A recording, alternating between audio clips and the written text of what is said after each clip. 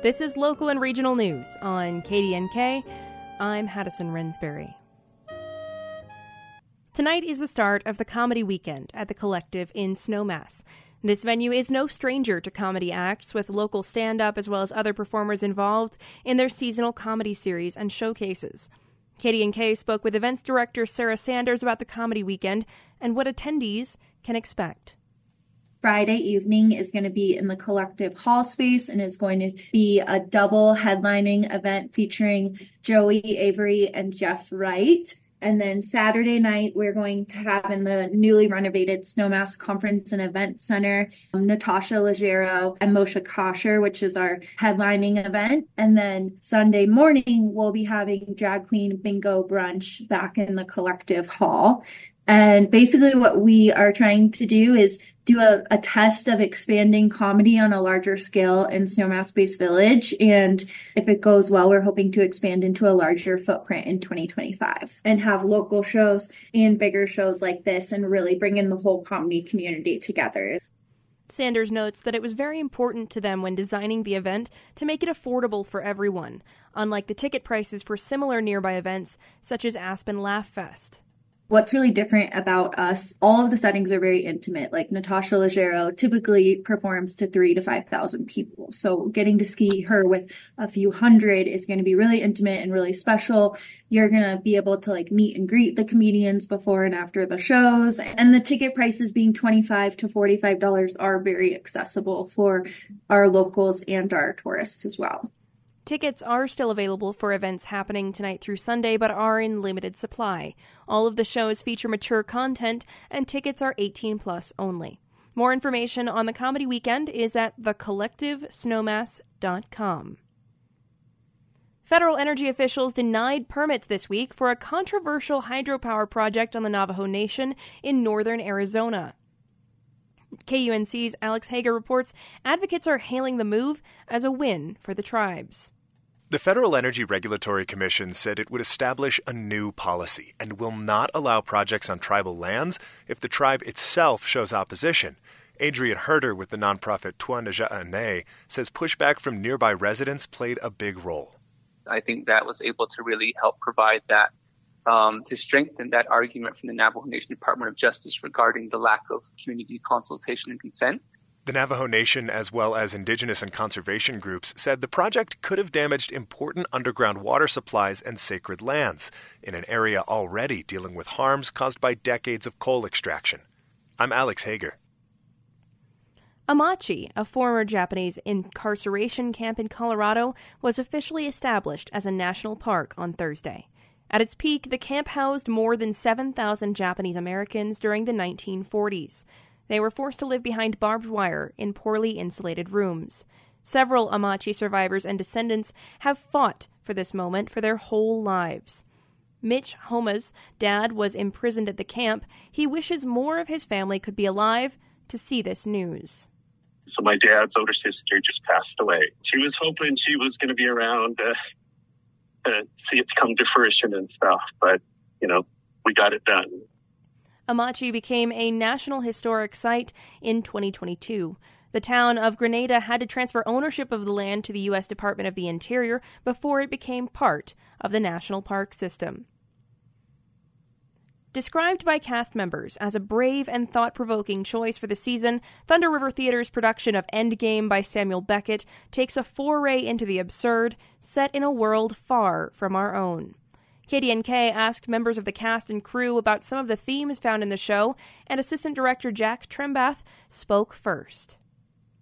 My name is Jack Trembath, and I'm Assistant Director for Endgame.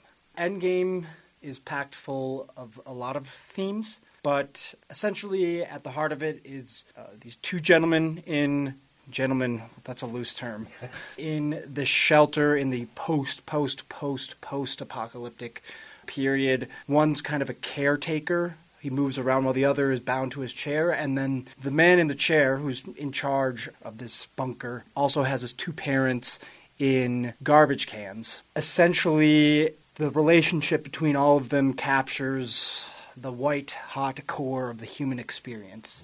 It's theater of the absurd, which is more experimental. When we set out to do the play, we ended up asking more questions than answering them, and so our goal has been to just keep asking those questions throughout the process.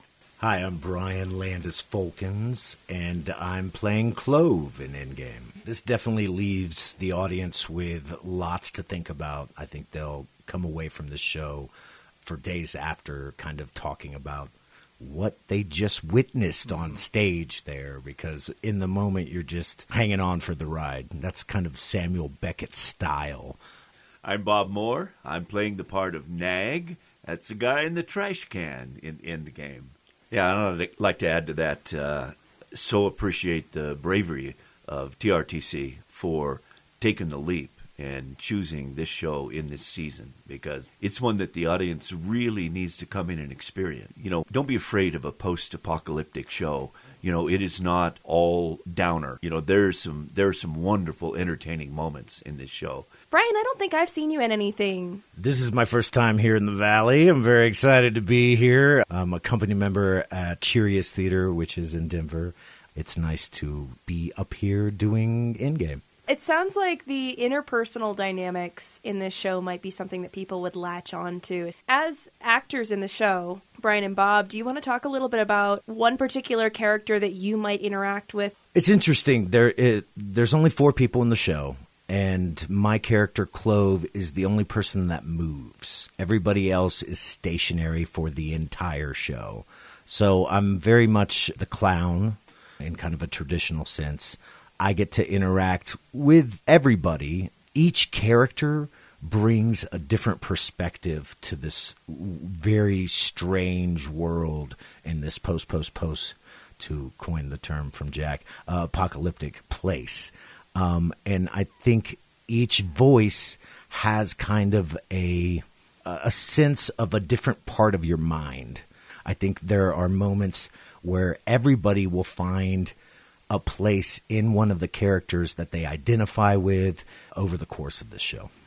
So, my interaction with the other characters on the play, because I'm one of the people who does not move around, is through dialogue only. And strangely enough, David Lettingham's character, Ham, faces away from me the entire show. The only thing I see of him is the back of his head. So it's a really strong, tight script, which gives us as actors the chance to interact, because that's what we do, even though we don't physically touch one another. Yeah, it's a cool piece.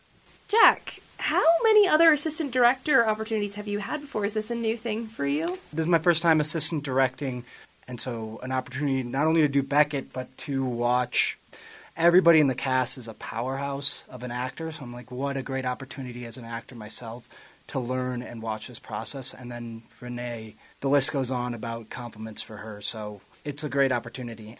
Are there any other feelings or thoughts you have that you want to share? I would like to really drive home that it really is incredibly funny. There's so many funny moments. There's a moment where Clove has a flea, and I'm dying laughing almost every rehearsal. I would not be intimidated by the fact that it is Beckett. One, we aren't trying to be clever. We're really just doing what the play wants. And amongst all that laughter, there's that darkness as well. The cool thing about being in theater and being in this valley for a long time for me is I've had the wonderful opportunity to work with Wendy Perkins, who is playing Nell.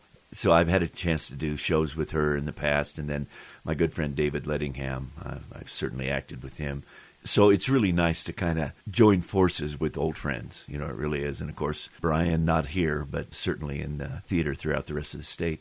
Yeah, there's a reason Beckett is a master playwright in kind of the history of theater. These pieces are timeless. Mm-hmm. They speak to what it is just to exist. They speak to the things that we battle in our mind, and also the absurdity of living and kind of the humor that we find in suffering even. This kind of material speaks volumes just about what it means to be alive and the things that we face over the course of our life. That was KDNK speaking with Bob Moore, Brian Landis-Folkens, and Jack Trembath. Endgame opens tonight, February 16th, and runs through March 3rd. The show is suited for audience high school age and up. Tickets for evening and matinee shows are available at thunderrivertheater.com. This is KDNK News.